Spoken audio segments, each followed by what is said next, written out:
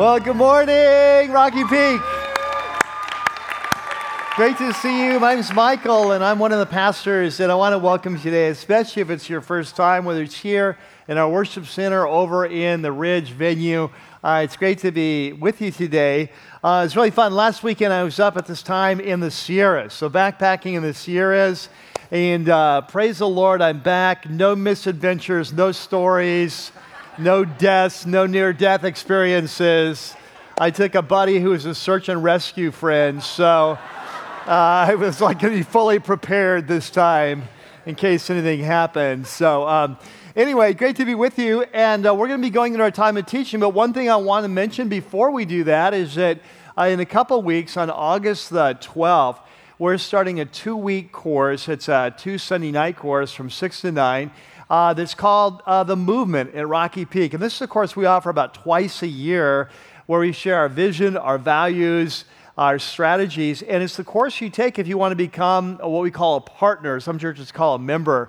And we normally do it twice a year, but we haven't done it in a year because I was writing the Pursuing God curriculum earlier this year. And so we're looking forward to a large class. And so it's on the back of your program. Just want to get you aware of that because with vacations, I know a lot of you are in and out at this time of year, and I want to take you by surprise. So you can sign up for that. It tells you how to do that. But we're going to go into our time of teaching right now. And inside your program is a green and white message note sheet we use every week for our time. I'm looking forward to the message today. It's a topic on the table. And so if you're ready to go, I'm ready to go. You guys ready to jump in? Okay, let's pray. God, we're just excited to be here and to be pursuing you as a church. And we don't take these times for granted, Lord, because we know that yesterday is gone and tomorrow is not yet here, that this is the day that you have made for all of us. This is the one day we have to live, to listen for your voice, to respond, to pursue you. To know you better, to be transformed. And so we want to make the most of this day and not take it for granted. And so we just pray that you would be here by the power of your Spirit. We pray you'd speak through me. We pray that you give all of us ears to hear what the Spirit is saying to his church. And we pray this in Jesus' name. Amen. Well, today the story starts in a small town, and it's where he's grown up. It's very small. It's a village. It's maybe 200, 300 people, maybe as many as 500 at times, but it's not far from a major city. And it's off the beaten track, but not far from a major thoroughfare. And so from time to time, news will get through. It will eventually come. And he'll never forget the day that he heard the news for the first time, that a radical young leader had arisen in the South with a dynamic, challenging message, and people were responding in droves. And so if he could look into the future, he would see that it wouldn't be that long before this young radical leader would be arrested because of the political implications of his message. But on this day, that had not yet happened. And so came a day when he decided he needed to travel south to hear this person for himself. And so he took the journey, and when he arrived, he'll never forget kind of walking up the back, the huge crowds that assembled there to hear him, the radical firebrand of a message, the charismatic personality, the tremendous sway he had over the crowd. He could understand why the authorities were concerned. And he'll never forget that moment when he decided to respond to the message himself. It was a decision that would change the course of his life and set him on a new trajectory that would put his life one day in danger as well. Well, today we are continuing our series that we've been in now for about 4 weeks called Unfiltered, the Audience of One. And if you're brand new, I want to welcome you. And this is a series about Jesus.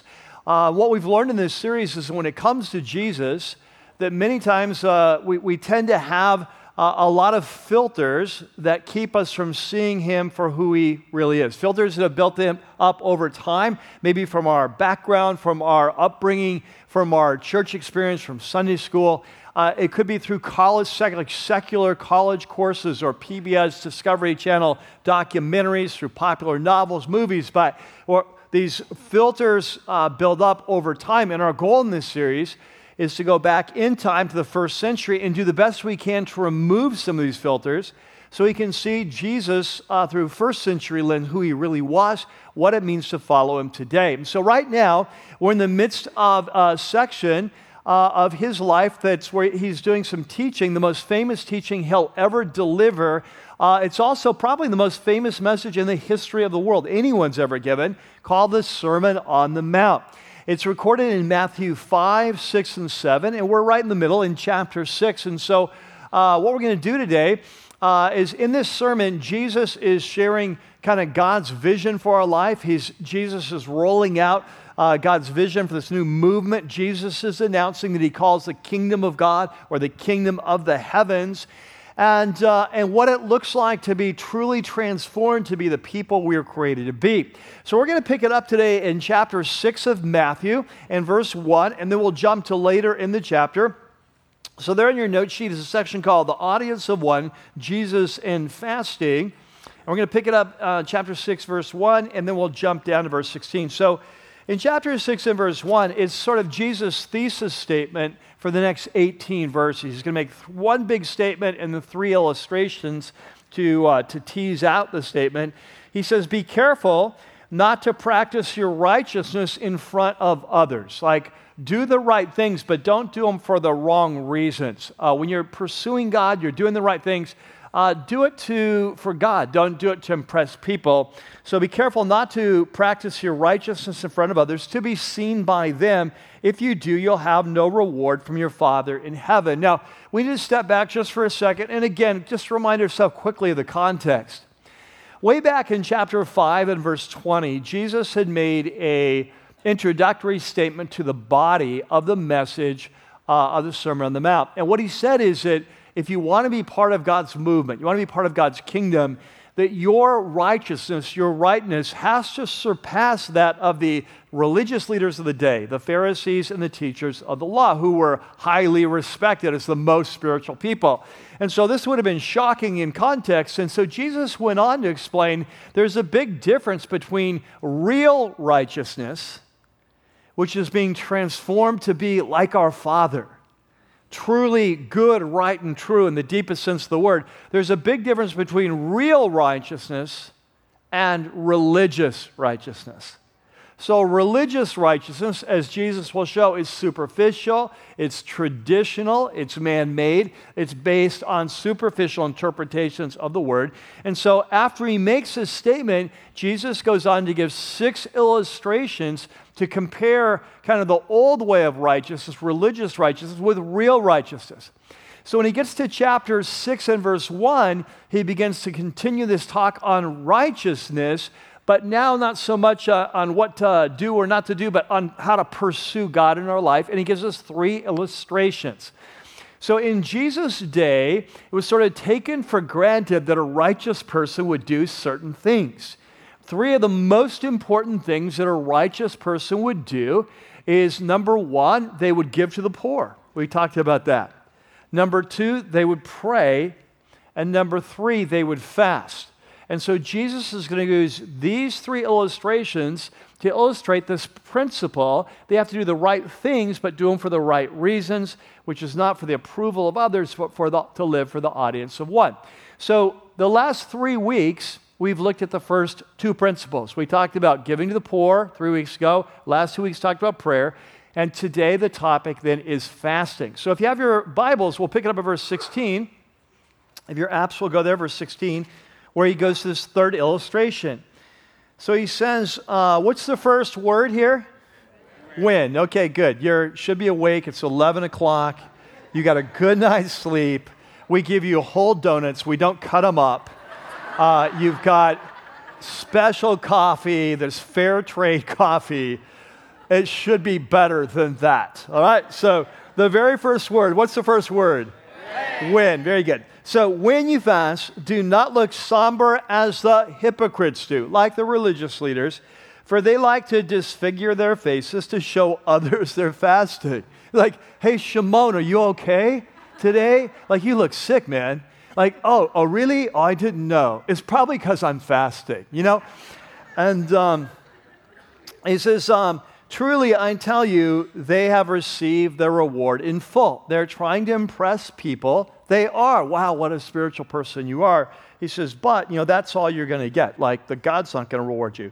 So when you fast, put oil on your head. So it's talking about, like, olive oil. That was the natural hair product of the day.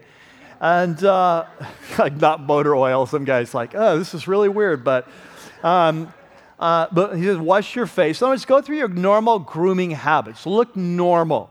Don't go out wearing disheveled clothes. Your hair is all a mess. What's wrong? Oh, I'm mourning. I'm fasting. That's the idea. He says, so it will not be obvious to others that you're fasting, but only to your Father who is unseen. And your Father who sees what's done in secret, he will reward you. Now, as is the case in all the other two examples, giving prayer and giving the poor, Jesus is not setting down some sort of new religious rule that never under any circumstance would you talk about fasting or prayer or giving to the poor. We've seen that every time. Jesus likes to use hyperbole to make a point. And so Jesus, we'll see later, Jesus fasted and he told his disciples. The New Testament will have examples today of people fasting everyone knew. So it's not some sort of never any exception, but what Jesus is saying is in general, when you do the right things to pursue God, do them for the right reasons. And the right reasons is not to impress people, but to seek God. And one of the best ways to make sure you're doing it for the right reason is to practice the discipline of secrecy. Don't talk about it. That would be the norm. And that way you know for sure you're doing it for God, not for others. And also it helps free you from this natural addiction to approval that we have for others. All right, so that's the passage. Now, that's the passage, but it raises this important topic of fasting. I don't know how many of you have ever heard a message on fasting, but in general, in contemporary Christianity, Bible-believing Christianity, there's not usually a lot of talk about fasting. Now, we're a little bit ahead of the curve here because this year in our Rooted series in winter and in Pursuing God in the spring, we talked about fasting in both of those series. But today I want to give a message on fasting because Jesus assumes that we will fast. It's part of the way we pursue God to live a truly righteous life. And what I found is because it's not really in vogue with most Christians today, there's a lot of questions that it raises. So it's not uncommon. Like in the last 2 weeks, I've gotten 2 emails from people about fasting. And one of them, the person felt like God was calling them to go on an extended fast. And they had very practical questions. How do you do this? They felt like God was calling them to go on a 7-day fast. Will I die? Do you think that's realistic? Do I need to stay in bed the whole time? How do I approach this? And so when we talk about fasting, there's a lot of really important questions. And so what I want to do today is start with one big picture principle about fasting, and then secondly, come back and answer 4 FAQs, frequently asked questions about fasting, so that as a church, as we move in the future, we'll be able to listen and follow the Holy Spirit with confidence when and if He calls us to fast. All right, so there in your note sheet, you have a section called Fasting 101, the big picture. So the first principle is very simple. You see it obviously in this passage, is that Jesus assumes that we will fast. This is why at the beginning when we read the passage together that I kept at, what's the first word? When. Notice that Jesus doesn't say if you fast, but what? But when you fast. And this is what we've seen in all 3 examples. Jesus doesn't say if you give to the poor, he says when you give to the poor. He doesn't say if you pray, he says when you pray. He doesn't say if you fast, he says when you fast. And so Jesus assumes that as his followers that we will fast. What's crazy though is that in our culture today, kind of modern Christianity, this is often not assumed. And in fact, just like 3 weeks ago when I talked about giving to the poor, I said that as followers of Jesus, we're very comfortable and familiar with the concept of giving generously to advance the kingdom, but we're often very unaware of his call to give to the poor in a similar way with fasting. And so, for example, there in your note sheet, I put a quote from one of the most kind of popular, well-known, gifted pastor teachers of the 20th century. the second half of the 20th century, a British pastor named Dr. Martin Lloyd-Jones. And in his commentary on this passage of Scripture, this is what he writes. He said, for evangelicals, those Bible-believing kind of Christians who love Jesus and believe you need to be born again, all that, he says, for evangelicals, this whole question of fasting has almost disappeared from our lives and even out of the field of our consideration. How often and to what extent have we thought about it? What place does it occupy in our whole view of the Christian life and the discipline of the Christian life? I would suggest that the truth probably is that we're very rarely thought of it at all. I wonder if we have ever fasted. I wonder if it's ever occurred to us that we ought to be considering the question of fasting. The fact is it not that this whole subject seemed to drop right out of our lives and right out of the whole Christian thinking. And I think in general across evangelical Bible-believing church, that would be true. Now, like I said, we have a leg up on this because of rooted in pursuing God. We've actually talked about this some this year, but in general, that would be true. And so the irony is Jesus assumes it in his life, and he not only assumes it, he models it. You know, today we started the story of this young man grows up in this kind of small village near a larger city, near a main road, and that's the story of Jesus. Jesus grew up in the small village of Nazareth, probably 200 to 500 people based on archaeological research.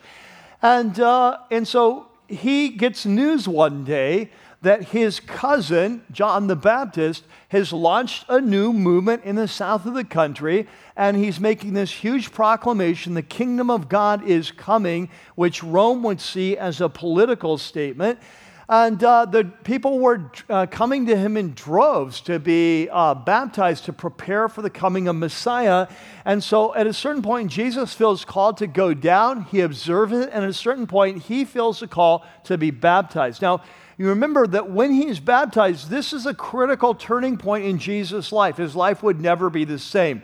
This is like go time.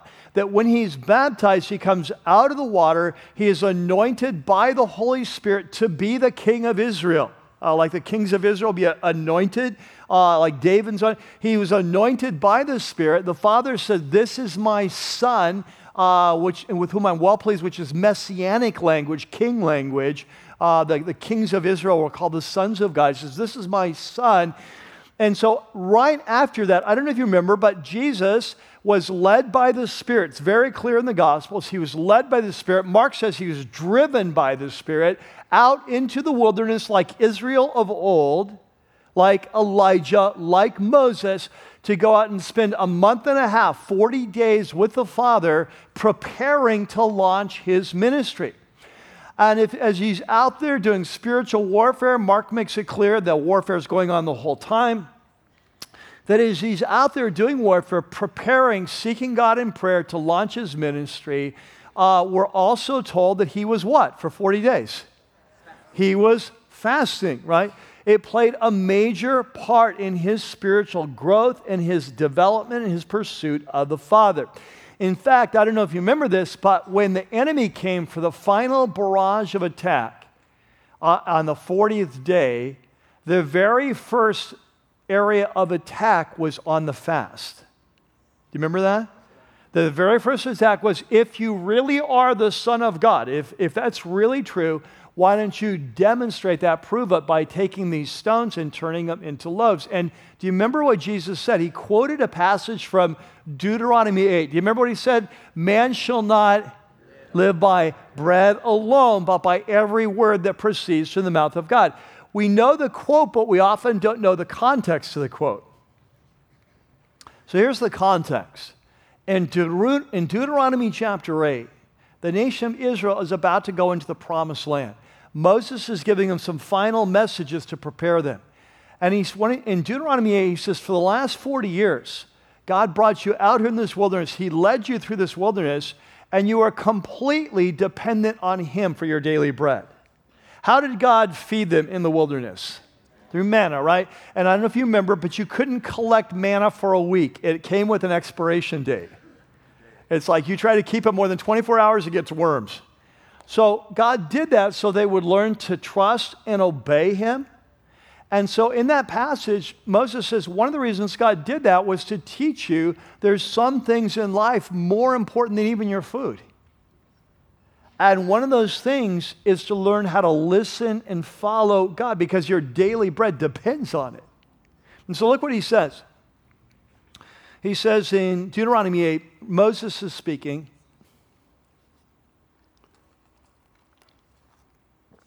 He says, remember how Yahweh, remember Lord, all caps, Yahweh. Remember how Yahweh, your God, led you all the way in the wilderness. He's 40 years. So Jesus is 40 days. They're 40 years.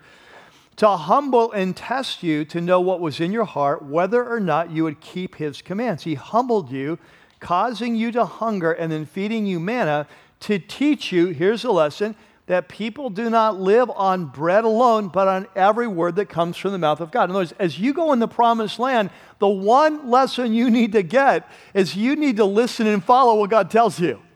Your success depends on that.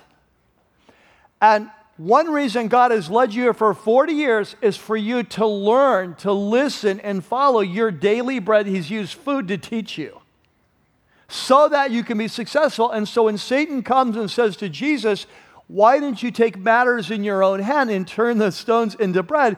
Jesus says, no. This is why he's led me in the wilderness. The Spirit has led me here. When the Spirit wants me to turn stones into bread, I will do that. Later, he will take 5 loaves and turn them to feed 5,000. If the Spirit leads me to do that, if the Father calls me to do that, I will do that. But he has led me here to learn how to listen and follow. And the lesson I'm learning is the same lesson Israel was learning, that people don't live on bread alone, but on every word that comes from the mouth of God. That life is more than physical, life is spiritual, and there's some things in life more important than even eating, and that is the life of God that you live by following. Right? And so, what I want you to catch is that the Father used fasting to discipline and teach and train his Son. And Jesus assumes that there will be times when the Spirit calls us to fast. But like I said, this is so far out of our paradigm that sometimes I believe the Holy Spirit may be calling us to fast. And you know how this is? If something's outside of your paradigm, it's hard to hear it. Like once we taught on giving to the poor a few weeks ago, probably for some of you, the Holy Spirit has called you to take some steps. Like I got an email from one person saying, hey, that we just really felt like the Lord was speaking to us, said that, and so we put this percentage of our income aside specifically for the poor. Like I'm sure that happened to many of you, is that as we taught on it, as the Holy Spirit opened your eyes to that, then we're in a better place to hear because it's part of our paradigm. And I believe it's the same with fasting. That for many of you, I believe that God is going to use fasting in your future. Maybe not today, maybe not this year, but there's going to come a time where God is going to use fasting to discipline, to teach, and to unleash his power in your life. But that can't happen unless we have a paradigm, or it's much easier to happen. Let's put it that way. It can happen, but it can be easier to happen if it fits part of our paradigm. So what I want to do today is I want to address this topic of fasting and answer 4 of the most frequently asked questions, the type of questions that people will ask me of like, hey, I feel like God's calling me to fast, but how do I do this? And why are we supposed to do this? And how long should I go? And what should I eat or not eat? And it should be a partial fast or a whole fast or just a whole, what should I expect to happen during that time? So there in your note sheet is a section called Fasting 101, the FAQs. And I just want to hit 4 of these. And this will give us a framework to talk about some of the most important issues. So number 1, the first question is why? Why should we fast? I mean, what's the point? Like, why do we give up eating for no good reason? Right? That doesn't make a lot of sense. And so it's a great question. And the interesting thing is, if you were to scour the Bible and say, why do we fast? You know what you'd find? There is no verse that says this is why you fast. It was just part of the culture. They kind of assumed, right? And so what we have to do is put on a detective hat, and we need to roll up our sleeves, and we just need to take a case study approach and look at what the passages in the Bible when people fast. If I say, well, why were they fasting and what happened? And that's what we'll be doing today. But I think in general, what you'll see if you were to do a study like that is that fasting in the Bible usually happens in time of great crisis or need or special need. There's some kind of special issue going on. And then fasting is a way, catch this, to intensify our focus by abstaining from food. Okay? It's a way of intensifying our spiritual focus by abstaining from food. It's a way of, by denying the physical, it's a way of developing the spiritual. And you'll see that as we go along. I think fasting is also a way of showing God that we're really serious about this. I don't know if you have young children or maybe young grandchildren or you've recently been with young children, but if you ever go with young children, let's just pick a 4-year-old, and you're going through like a grocery store, it can be a nightmare, right? Because from time to time, young kids, you'll see these moms. They're popping Valium as they go down the aisles. They've got like 3 little kids, and they're going up and down the aisle. They're just trying to do their duty, buy groceries. And they got their kids, Mom, can I have this? Mom, can I have this? Can I have this? And it's like, no, you can't have that. No, you can't have that. Shut up. No, you can't have that. No, yeah. And these kids are just sort of like, they're like goldfish.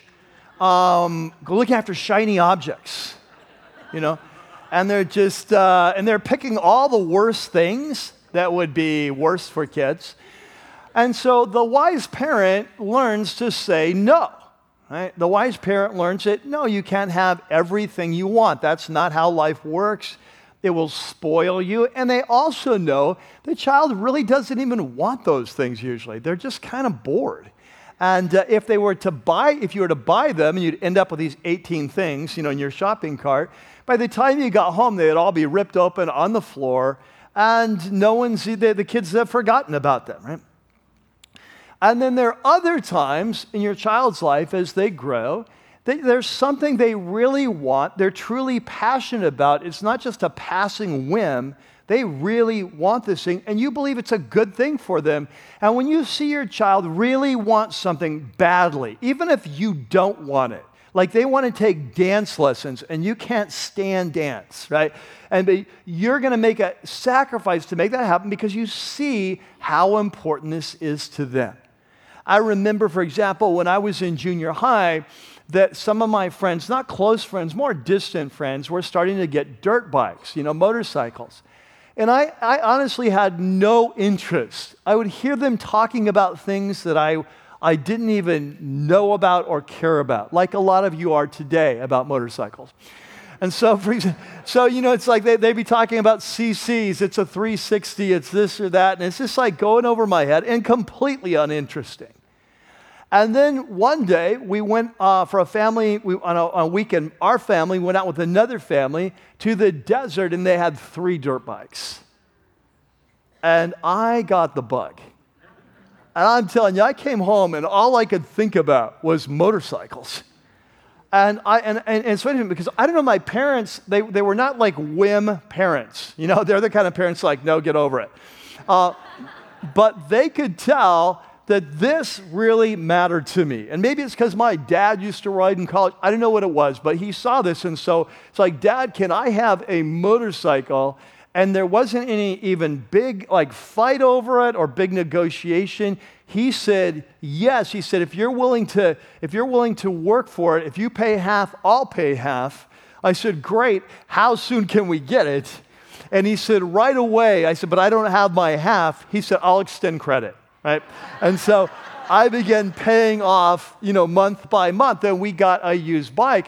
And so he saw something in me that was different than normal.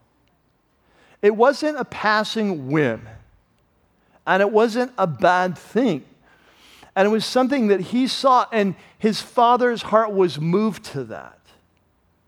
And here's what I want to say, is often as followers of Jesus, when we pray, We're like the 4-year-olds.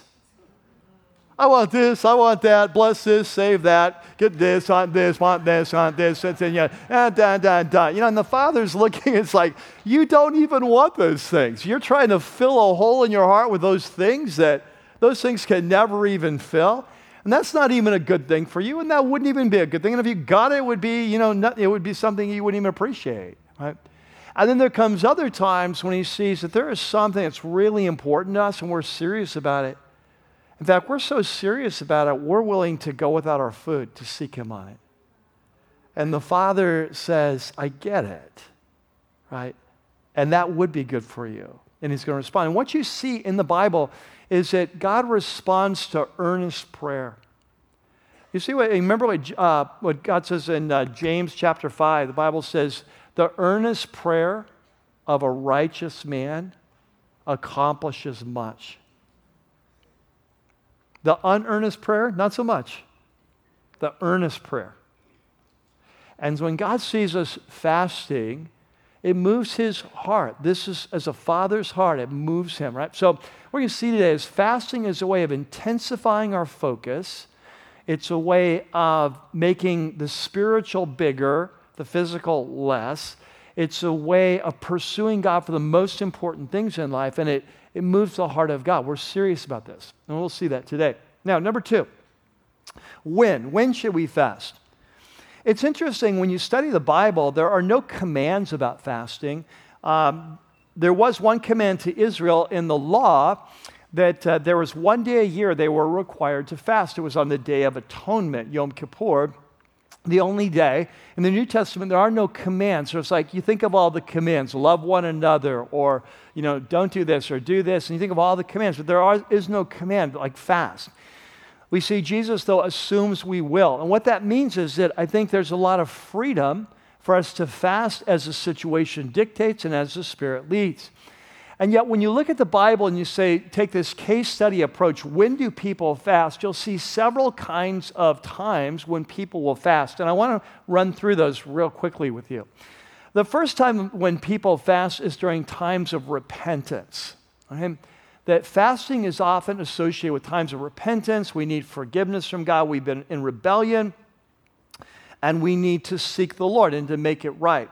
A great example is the prophet Joel, a time when the nation of Israel is in rebellion. He says there in your notes, you declare a holy fast, call a sacred assembly, summon the elders, the leaders, and all who live in the land, the people, to the house of the Lord, to the temple, your God, and cry out to Yahweh. Even now, declares Yahweh, return to me with all your heart, with fasting and weeping and mourning. Return to me, leave the past behind, seek me with all of your heart, and fasting can be part of that. It's interesting, I mentioned the last couple of weeks I've gotten 2 emails from people asking about fasting. And it's interesting because from this one young woman, that she felt like, and we'll look at this later, but she felt like God was calling her to fast for 7 days. And she'd never fasted for 7 days. She fasted for 1 day. And so she wanted to know, is that safe? How do we go about it? Blah, blah, blah. And so we were going back and forth. And so she's actually on day 6 today of her fast. And so I was talking with her recently, saying, how is that going? How is your week gone? What has God been doing? And it was interesting because she said on day 2, like out of the blue, this is very Holy Spirit, right? Day 2, out of the blue, that the Holy Spirit began surfacing a bunch of what she described as unconfessed sin. And she hadn't really thought of herself as having sin that was unconfessed. And she began to realize that there were certain areas where she had kind of known, but it kind of put aside. And there are other areas she was completely oblivious to. And it was like the Lord was starting the week with a spiritual purge. Like, let's get rid of anything in the way. And so she said she began to journal, and she journaled several pages of issues the Holy Spirit was just bringing to her mind. And then she went with a close friend. This is beautiful. And in James chapter 5, it says, confess your sins to one another and pray for each other, you may be healed. And she just felt like God was calling. So she went to a close friend and she said, can I just read with you what the Holy Spirit has been showing me? I just want to confess my sins. And so a beautiful time of prayer and confession, and it just cleared the path spiritually for what God wanted to do in the rest of the week, which we'll talk about more later. And so you see this, that fasting in the Bible often associated with time of repentance, need for forgiveness. A second category would be fasting you often see in times of crisis. Think of, this is not on your note sheet, but think of Esther when the nation of Israel was about to be destroyed in Persia, and she's going to go before the king to plead their case. It was a life and death situation, and she asked the nation of Israel, would you fast and pray for 3 days to prepare for that time of crisis? Another one on your note sheet. In Israel's history, there was the southern kingdom of Judah was under sudden attack by the kingdom of Edom, which was much stronger at that time.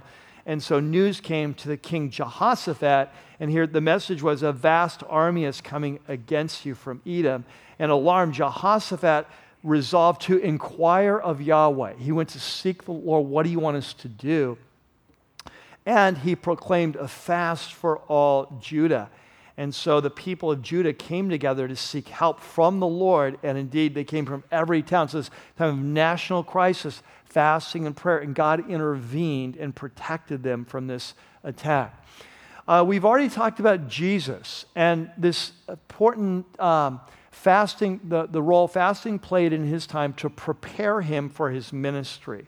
So sometimes fasting can be something that God uses in time of preparation for a new venture, a new cause. We'll see that a couple times today. The fourth example is from Acts 13, the early church. There's a fascinating account in Acts 13 where the leaders of the church of Antioch, which was a very famous and important church in the early church, 5 of its top leaders, so Luke calls them prophets and teachers, they got together, it says, to fast and to worship the Lord. And my hunch is they're probably seeking God for direction for their church because of what happened. But as they're fasting and worshiping, the Holy Spirit speaks to them. And I think very likely a prophetic word through one of the 5 leaders because they were prophets and teachers. And he said, separate Saul and Barnabas. So that's the Apostle Paul, Saul and Barnabas for the work that I have called them. And it says, after they had fasted and prayed, they laid hands on them and sent them out. So here's an example of where they're fasting to seek God. And in the midst of that, God speaks. And then they fast again and lay hands on to send them out. And so the category would be times of direction. Well, we need direction from the Lord. We need him to give us leadership. When we're discerning his will is a great time for fasting. And then the final example is similar to one of the earlier ones, but Acts 14, after Paul and Barnabas go into the Roman Empire and start building sharing Jesus and the first churches start, they need to appoint leaders, but who do you know who to appoint? You're new in town, you don't really know people there, and so, Lord, would you show us? And so they fasted and prayed that God would show them who to lay hands on and appoint as leaders. And so you see Paul and Barnabas appointed elders for them in every church, and with prayer and fasting committed them to the Lord in whom they had put their trust. And so these are some of the biblical examples. Fasting during times of repentance, crisis, launching of a new ministry, preparation, time of need for direction in our life, a time of commitment for some project that we're doing. But of course, these aren't the only times. The Holy Spirit can lead us to pray in many different situations and often will, and to fast in many situations for many different kinds of needs, And over the years, I've seen in Lynn's life, in my life, many different wide variety of times. I remember one time crisis in our life where Lynn hurt her back for the very first time, and we had just bought a new house. It was the first time we'd bought a house. And she was working as a nurse, and so we were very dependent on her part of the income to make that part, to help us pay for that. And so when she hurt her back, it would be a long-term thing, and I felt like the Lord called me to go on a 7-day fast in order to seek Him for His direction and His provision for us. And He answered in a very amazing, surprising way. So it can be a wide variety of kinds of things in our life where the Holy Spirit can call us. It could be external circumstances. It could be spiritual growth. I remember the last really long fast I went on was about 3 years ago, and I was in Palm Desert. Lynn and I were away. And as I was there and spending time with the Lord, I just really felt like God was putting on my heart that a new passion to see lost people come to Christ. And it just began to grow deeper and deeper until I felt like the only thing that could satisfy this hunger was to go without food, to fast. And so it led to a very long fast. But God, would you create in me a new passion, a deeper passion for lost people to come to Christ? So it can really be a wide variety. We just had this illustration of this young woman that the Lord called for 7 days, and there was really kind of unspecified. It wasn't like for this, it was just seek me for 7 days. So it can really vary how that works out. But one thing that I would say is that, at least in my experience, that fasting works best, like every other area of our life, when it's led by the Holy Spirit. And what I mean is that, let me share a little bit of my journey with fasting. When I grew up in a church, it was an evangelical church, Bible church, good church, but I never heard about fasting once. It was like completely off the radar. And so at a certain point in my life as a young man, I came across a book on fasting. And if you've ever read a book on fasting written by Christians, they're always raving fans about fasting. That's why. And so they made these great promises. If you fast, it'll draw you to God. You'll experience His presence. It'll unleash His power in your life and power over sin. And just all these promises, that God uses fasting for. And so I got really excited about it. And I didn't feel called to fast. I just thought, well, if this is what I need to do, I'm going to fast. And so I decided to fast for 3 days. It was my first fast, 3 days. And can I tell you, it was 3 of the worst days of my life. There was no power. There was no presence of God. The Word did not come alive. I did not hear the voice of the Spirit. There was no new power over sin. All I experienced was hunger. I was hungry the whole time. I just could not wait until I was done with this fast so I could eat. So my whole focus was not on Jesus, but on the food that was coming Wednesday night. And I'll never forget walking to our local equivalent of a Dairy Queen and ordering taquitos, cheeseburger, root beer freeze. And then it was awesome until it wasn't. But over the next couple years, that was my experience with fasting, is that I would try it again. It would be horrible. And finally, I came to a place where I entered into an agreement with God. And I said, Lord, here's the deal. If you ever want me to fast, just let me know. But if you don't let me know, I am never fasting again in the rest of my life. And that's been a deal that's worked for us for all these years. It was crazy. So I went for a couple years without fasting and happily never thought I would be doing it again. And one day, my freshman year of college, out of the blue, God just called me to go on a really long extended fast. And can I tell you, it was one of the most revolutionary, life-changing experiences of my life. It really shaped the course of my whole life. And it's the difference to me is when the Spirit calls you to do something, and when you're just doing so it's a good thing, but it's in the flesh. It's just kind of your own thing, right? And so I'm just a big believer in this. And so one of the reasons why I'm teaching on it today is because what I want to do is to create a paradigm, a biblical paradigm for our church, that we would be a church that believes in fasting and that we're open to fasting. And so that if the Spirit begins to call you, you don't just go, that's weird, I had a thought of a fasting, and blow it away because you have no place to put it in your brain, that you go like, that's interesting. Lord, do you want me to fast? And a great example of that is this young woman that I was talking about earlier in this email. So what happened in her life is that, I'm going to read part of it, and she gave me permission to do this and to share part of her story.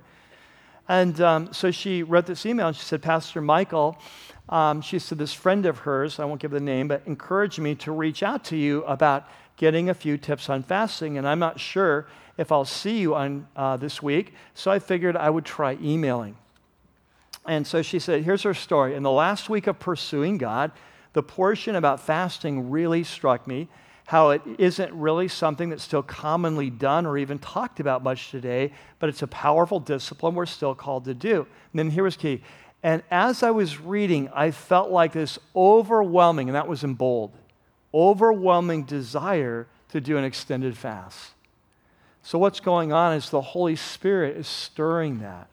If you have an overwhelming desire to an extended fast, you know that's not normal, right? What we have is like an overwhelming desire to stuff our faces. That's what's like natural, right?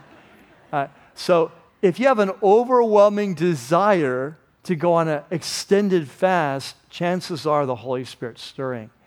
But the beautiful thing was, because of Rooted, because of pursuing God, she had a framework to begin to understand that.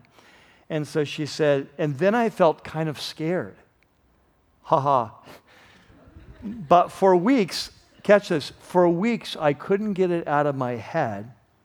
And so I asked the Lord about it, and it was surprising how immediately He gave me confirmation and direction on prayer during this time.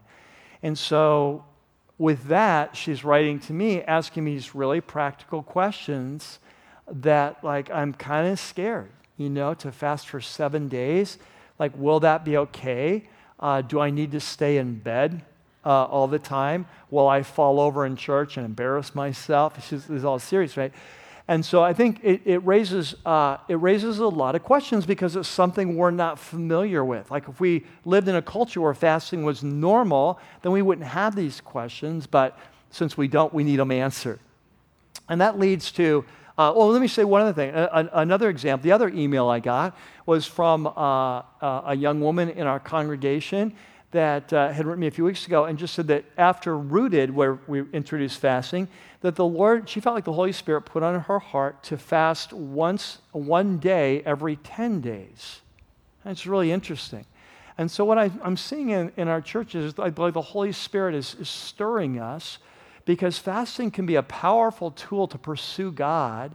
And it was really cool, like in the 7-day fast lady, I was checking with her recently, and she's on day 6 now, and, to see how the rest of the week has gone. And she said what happened in her life is that after day 2, there was kind of the spiritual purging, that she began to experience this new hunger for God in her life. She said it was like insatiable. She said, I lost all interest in TV or social media. It's just like I was hungry for the Word. I was hungry for prayer. I felt like anything else was just like wasting my time. Well, that's not normal, right? But what's happening is that she's opening the door. The Holy Spirit is stirring something new in her. And so what a beautiful thing. And so fasting can be a powerful tool when it's done in response to the Holy Spirit. And so that's why we're exploring it. Now, the third question then is how? How do we fast? This one won't take a lot of time, but just there's always questions about, well, how do I fast? When you fast, do you do just water, or is it I've heard of partial fast, and how long should you fast? And so, of course, all this can be directed by the Holy Spirit. But in the Bible, the normal fast is abstaining from all food and beverages other than water. That's the normal fast. And normally in the Bible, it's for a day, but there can be several examples of longer ones. There is something in the Bible that we call a partial fast. We only have one example, which kind of shows why it's more an exception to the rule. And that's of Daniel in Daniel chapter 10, where he went on, it said a fast where he ate no choice food or drink. And so it specifically says he ate no meat, he ate no wine. So possibly like a vegetarian type thing. And he did that for 21 days. So we don't know why. Maybe because of his government responsibilities is one theory. We also have examples in the Bible of what we call a total fast, which is no food, no water. That's very unusual. Usually only in time of dire crisis, more than about 3 days would be health-wise very dangerous. And this is probably a good time to say that, that if you're going to go on an extended fast, especially more than 2 or 3 days, that it's probably good to check with a doctor, make sure you're physically safe to do so. And a practical tip is whenever you fast, and this is really important for me in particular, because I don't like drinking water. I know some of you just love water, but my wife calls me a camel, like you never need to drink. And I don't like water. I don't like the taste of water unless I'm working out.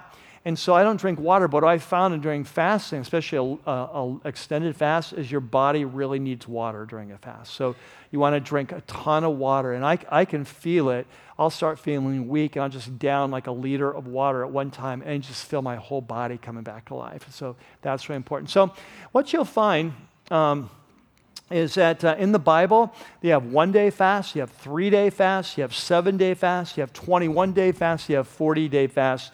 Obviously, those aren't the only limits. The Holy Spirit may lead you to something between there. But one of the things is that I put some resources there on your note sheet.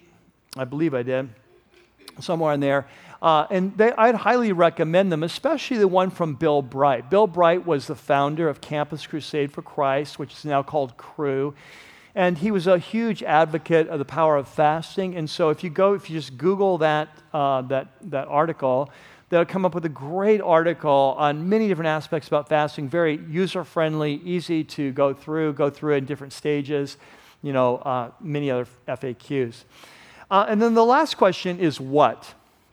And by what, I mean not what to do, but what to expect. Like if you do fasting, what should you expect? And I want to break this down into what to expect physically and what to expect spiritually. So let's start physically.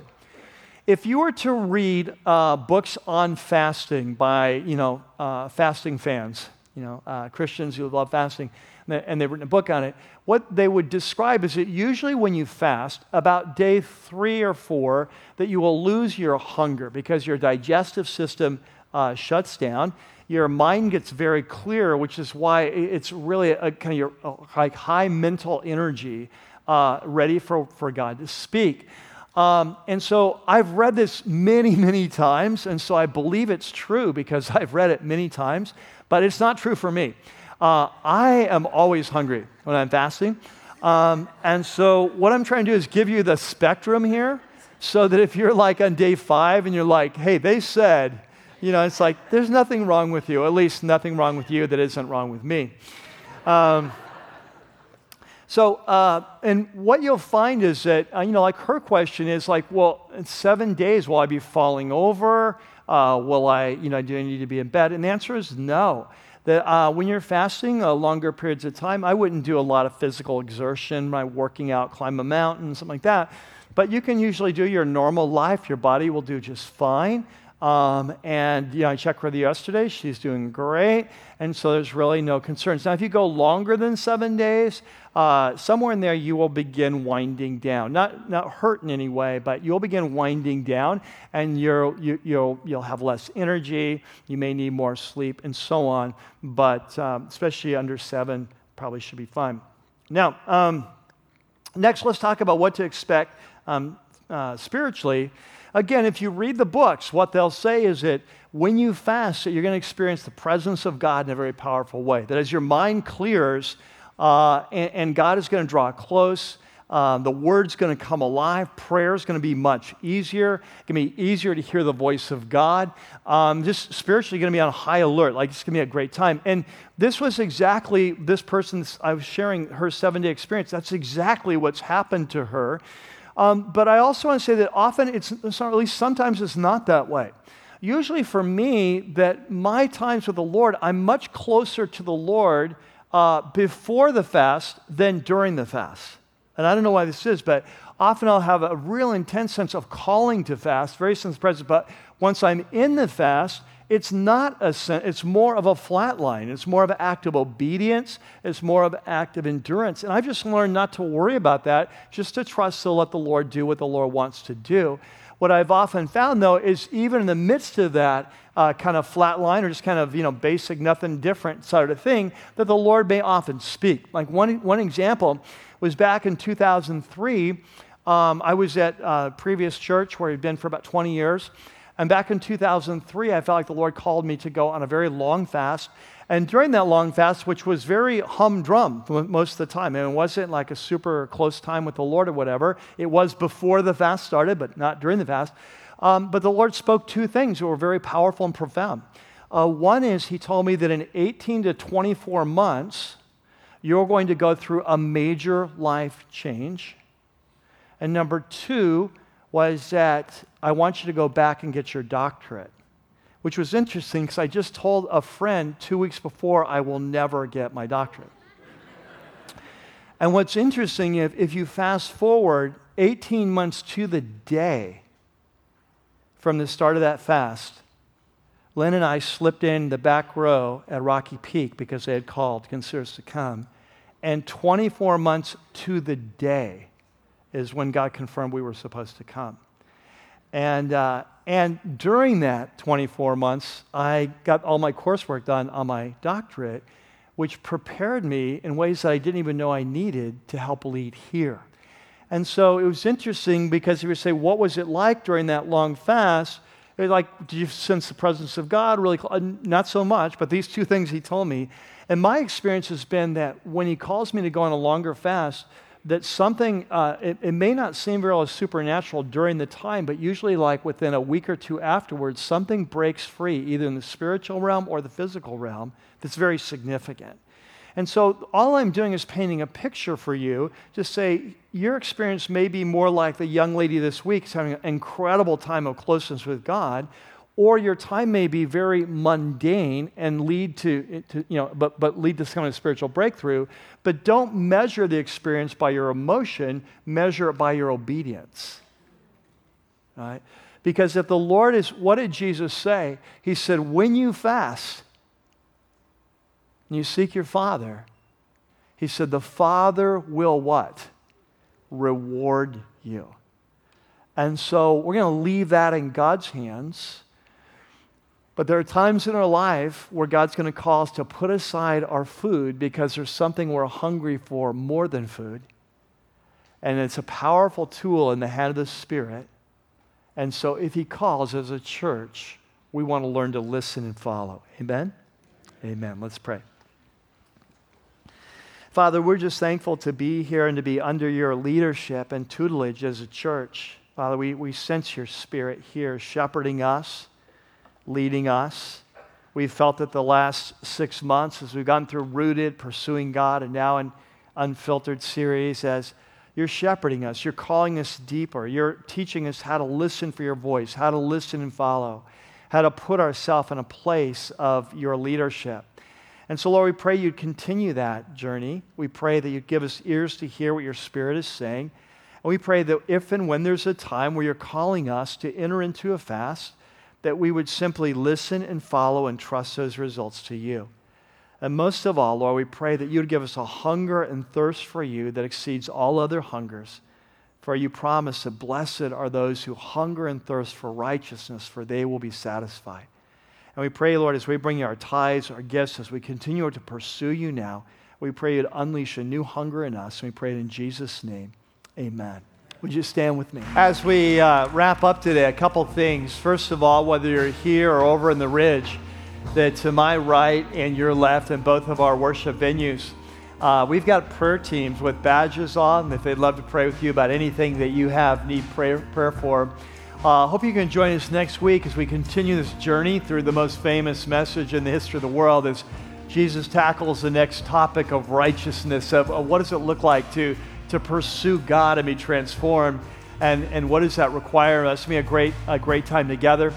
And so I hope you can be with us next week as I'll be here teaching on that. And then today as we close, may the Lord be with you. And may the Holy Spirit be hovering over your life. May the Spirit that hovered over creation, over the face of the earth, and call forth beautiful things, may that Spirit of Yahweh, the Ruach Elohim, may the Spirit of God be upon you this week. May he shepherd you. May he teach you. May He convict and lead and encourage and strengthen and empower. May you experience the presence of God hovering over your life, calling out beautiful things, reminding you who you are and the great destiny that you're called to. You would rise up to be the person God has created you to be as you listen and follow, transformed to be like your Father in the heavens. Amen? Amen. God bless you. I'll see you next week.